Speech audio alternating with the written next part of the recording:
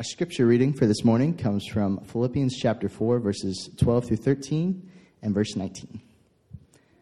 I know what it is to be in need, and I know what it is to have plenty. I have learned the secret of being content in any and every situation, whether well-fed or hungry, whether living in plenty or in want. I can do all this through him who gives me strength. And my God will meet all your needs according to the riches of his glory in Christ Jesus. This is the word of the Lord for us today. Well, it's good to be together this morning. I hope that you are excited as we open God's word today and we study it together. I'm incredibly thankful to be here this morning as we study a very powerful portion of Scripture in the book of Philippians. We're going to be in chapter 4. We have been in Philippians for quite some time. This is week 9 of our series, and we are going to finish it up this morning. But I want to start with a question. How many of you love, and I don't often say love, but in this instance I want to, how many of you love a nice, juicy steak? Is that like that's something we love. When I first started really eating steak, I ordered them how my family always ordered them. I ordered it medium well. That's just what we did. Like that's just how we ordered them, at least at that point. And I'll never forget when that changed. I don't really remember who I was with, but whoever I was with. When I ordered the steak and I said, I want it medium well, they said, oh, no, you don't. He'll take it medium rare. And I was like, I don't know. Like, that seems a little brave.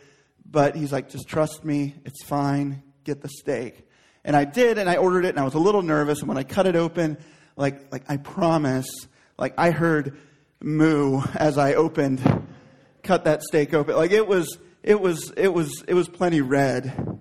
And that all changed, though, for me when I took that first bite. Like, it was like the heavens opened, and I heard a voice say, this is how steak is meant to be eaten. And for those of you that are a little nervous, let me tell you, it is 100% better. It's better. It just is. It's like 100% doesn't do it. It's 1,000% better. Trust me if you're worried about it. It's better. We like things that are better. We just do. And in fact, culture teaches us to look for things that are better.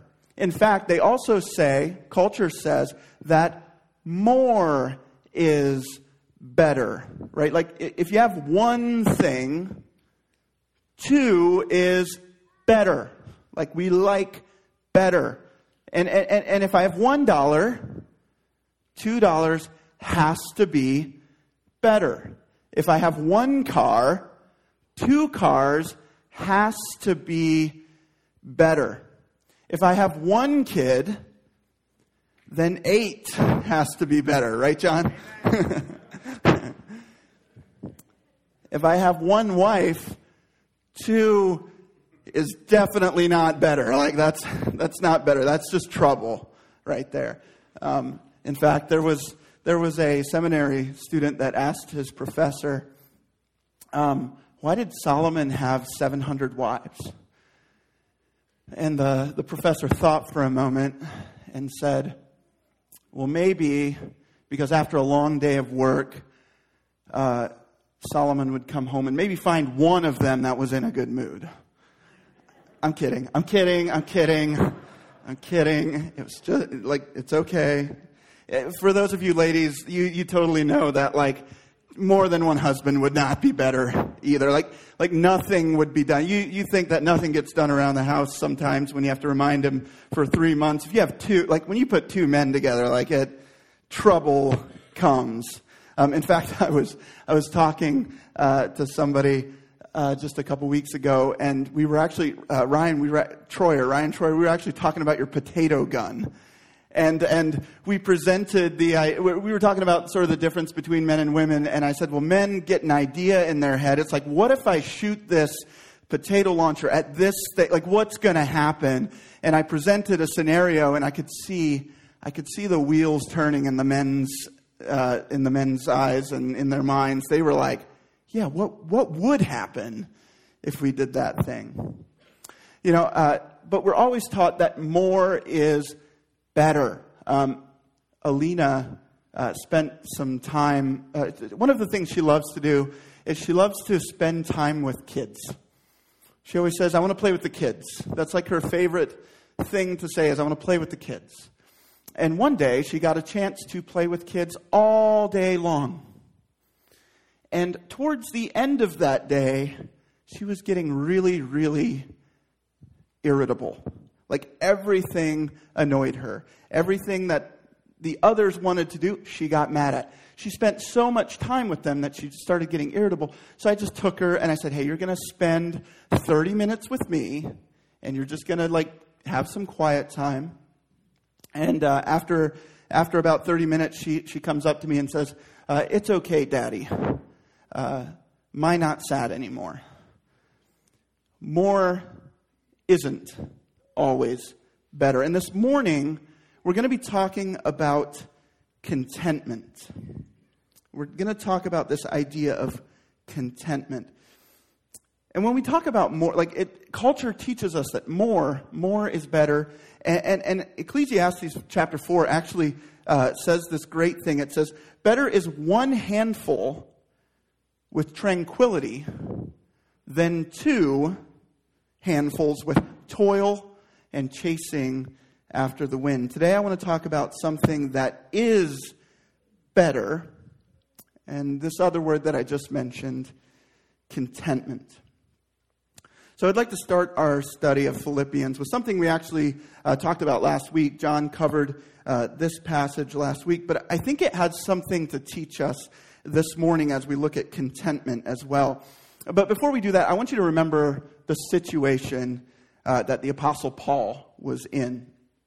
He believed that if he could get to Rome and preach the gospel, that would just open the doorway for ministry around the world.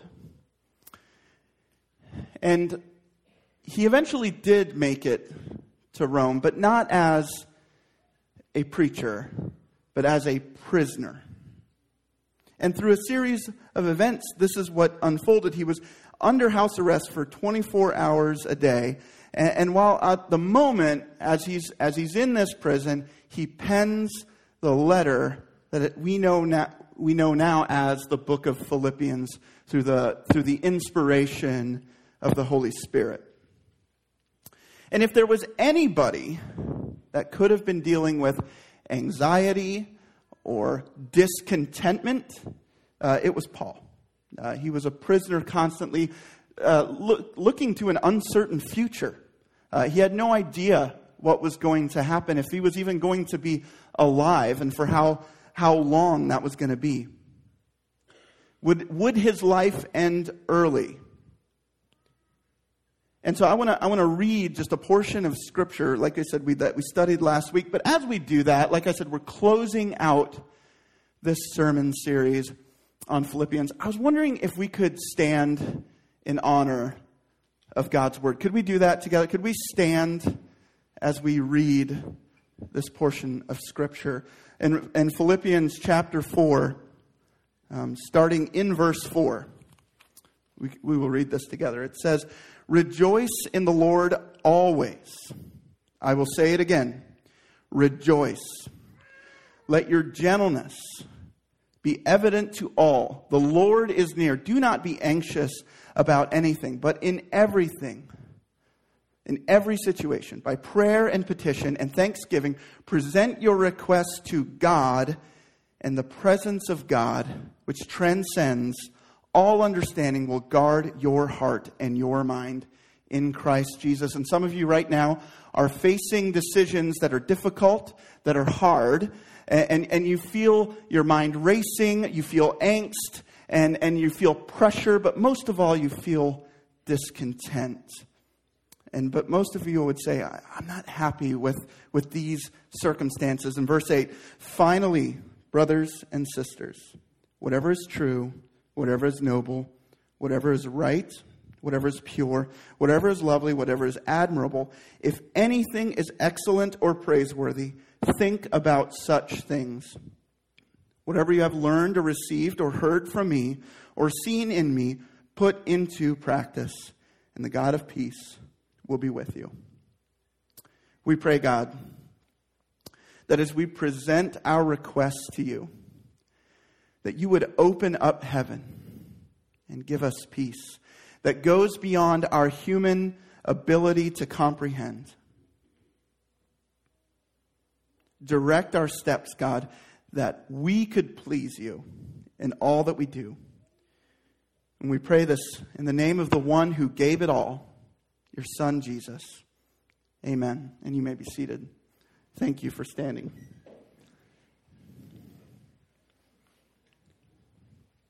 So as we think about contentment, I do think that we often think contentment looks like our circumstance. Like we have circumstantial contentment. Depending on what's going on in my life, depending on what's happening, I'll be content. I think that as we think about it, we want the better things. We want what's bigger, we want what's better, and we want more of it.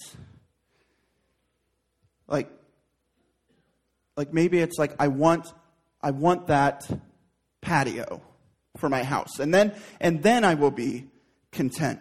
I want that boat or that toy or that thing or that whatever it is, and I will be content.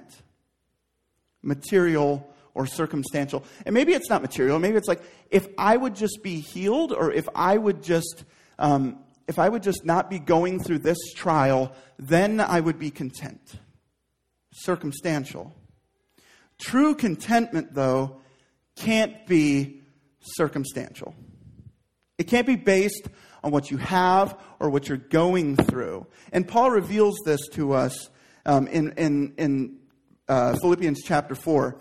In verses 10 through 12, it says, I rejoice greatly in the Lord, that at last you renewed your concern for me. Indeed, you were concerned, but you had no opportunity to show it. And by the way, Paul is talking about a financial gift that the Philippians actually gave to Paul. And that's what he's talking about, like, you showed your concern for me here. Verse 11, I am not saying this because I am in need. And you're like, really? Like, Paul, like, you're not in need, you're in jail, man. You've had a difficult life. Paul could use some better circumstances. But then he says something really important. He says, for I have learned to be content, whatever the circumstances. I know what it is to be in need.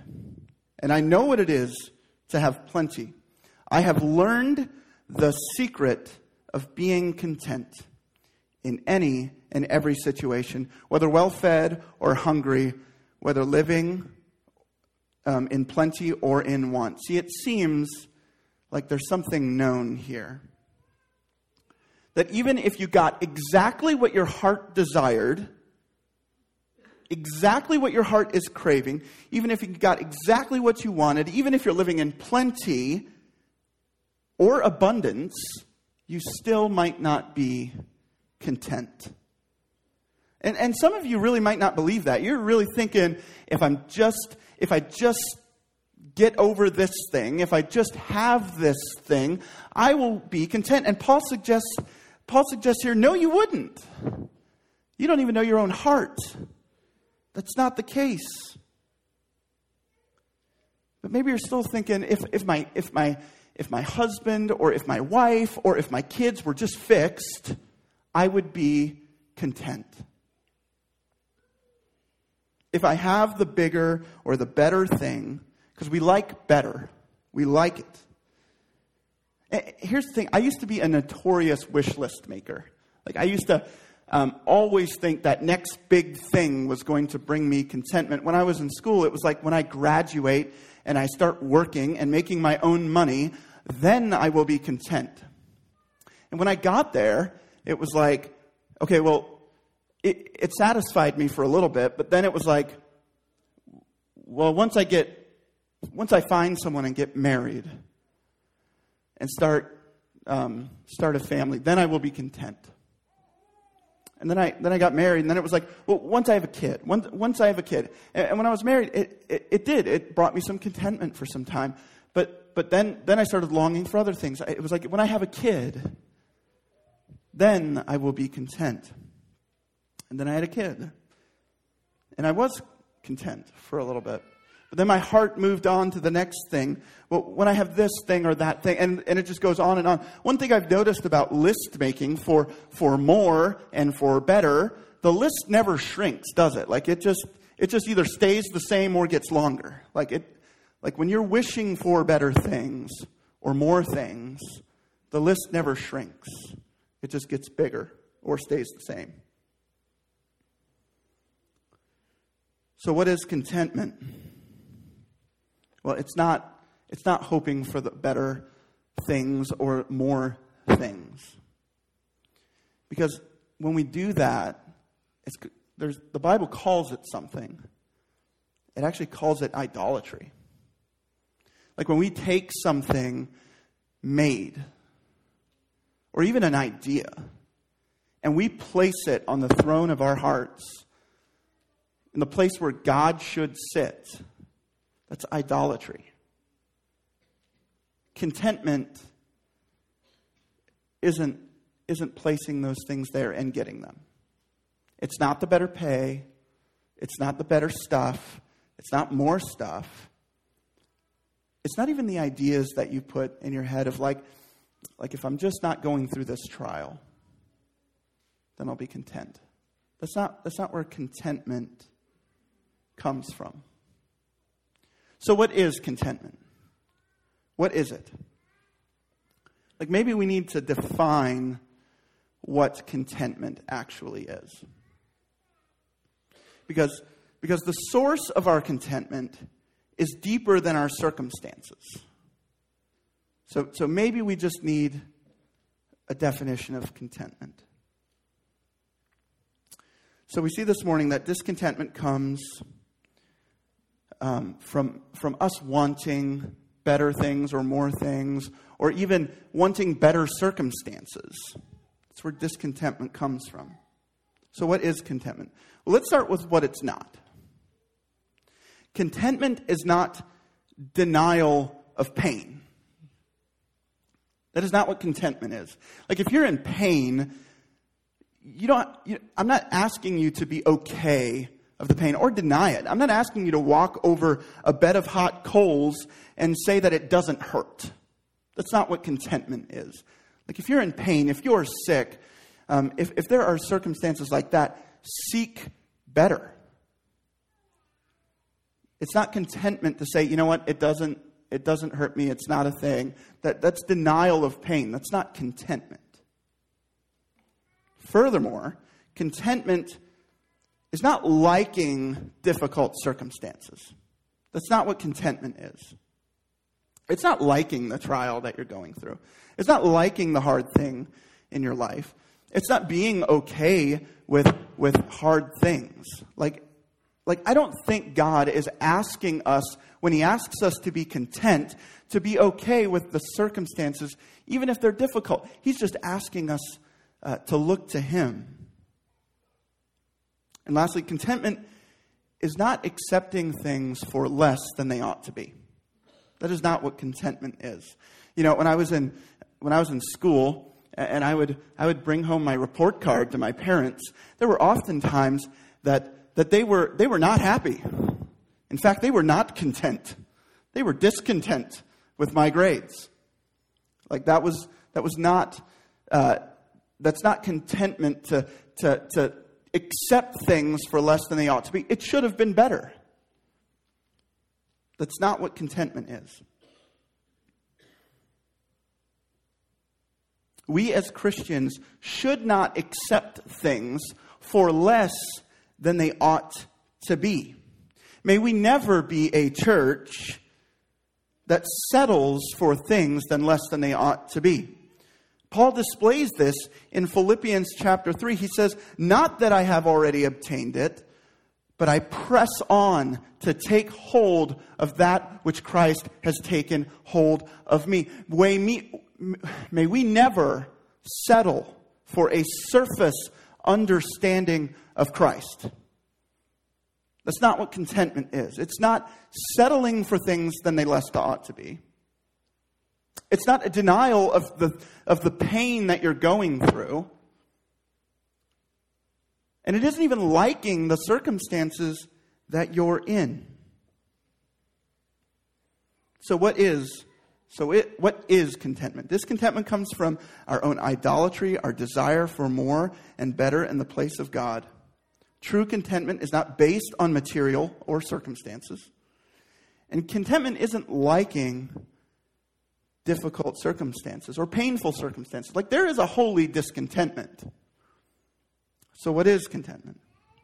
Well, it's interesting that the Greek word that is used for contentment here, autarkeia, the same word that is used in 2 Corinthians chapter 9.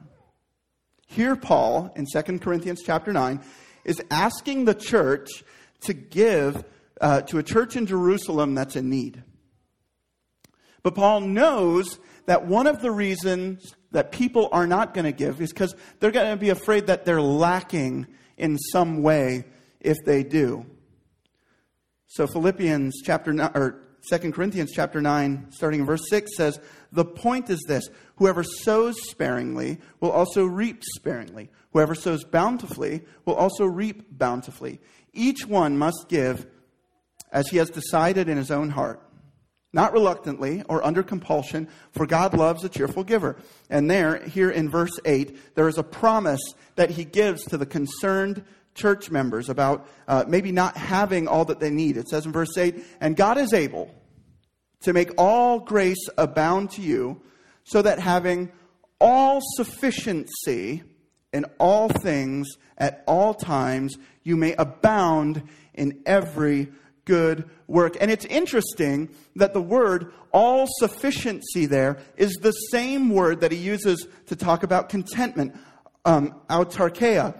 And so basically, contentment is resting in the fact that God will supply all of my needs. A true, content follower of Christ will look at Philippians 4:19, which we just read, that Lakota read for us, and believe it to be true. "And my God will meet all your needs according to the riches of his glory in Christ Jesus." A truly contented follower of Christ will say that even in my difficult circumstances, even when things are hard, and my need to feel loved and that feeling that needs to be fulfilled will be fulfilled through the love of God in Christ Jesus.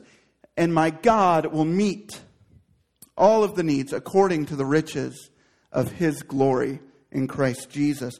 A Christian that is truly content will be able to look at Philippians 4:13 and say, I can do all things through Christ who strengthens me. Not how it's used often in our culture, as Philippians 4:13 is seen as this superpower that we give to give us some energy. No. A truly content follower of Christ looks at Philippians 4:13 of, I can do all things through Christ who gives me strength, and say that I may not like the things that I'm in. I may not like the suffering that I'm in. Or even look at their times of plenty. But they say, I can still do that because Christ will take care of me. He will strengthen me. And if I've lost you this morning, this is it right here. Is Christ enough? Is he enough for you? Is he enough for you even when you don't get the things that you want? The house that you want? The fixed wife, husband, or kid? Like, even if you don't get those things, will you still say, Christ is enough for me?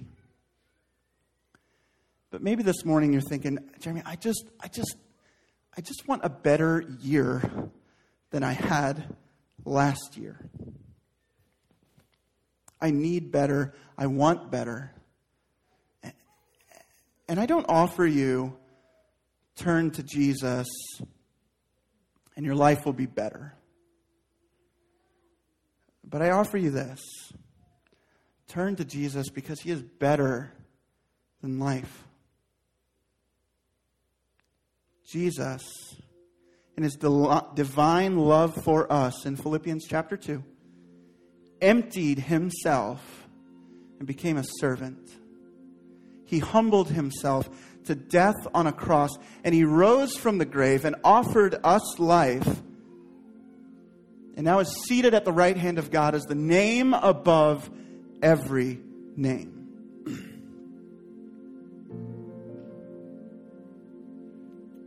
Is Christ enough for you? Or are you still seeking better or more? C.S. Lewis had this great quote, and I hung it above my computer for a long time just because I constantly wanted to be reminded of this. It says, "It would seem that our Lord finds our desires not too strong, but too weak. We are half-hearted creatures, fooling about with drink and sex and ambition when infinite joy is offered us, like an ignorant child who wants to go on making mud pies in a slum because he cannot imagine what is meant by the offer of a holiday at the sea. We are far too easily pleased." So 3 challenges as we close and we look at contentment. How do I learn to be more content? How can I say what Paul says, that that I can do all things through him who strengthens me? Number 1, guard your mind. When you find yourself wanting more or wanting better, remember, whatever is true, whatever is noble, whatever is right, whatever is pure, whatever is lovely, whatever is admirable, if anything is excellent or praiseworthy, think about such things. Number 2, pray constantly. When a sea of hardship or even bitterness comes because you want more or better, you need to bring your requests to God. And the peace of God, which transcends all understanding, will guard your hearts and your minds in Christ Jesus. And number 3, and most importantly, you need to trust God wholeheartedly. Verse 13, I can do all things through Christ who strengthens me. Father, you are our shepherd, and we shall not lack. Father, even in the most difficult places in our life are like green meadows as long as you are there.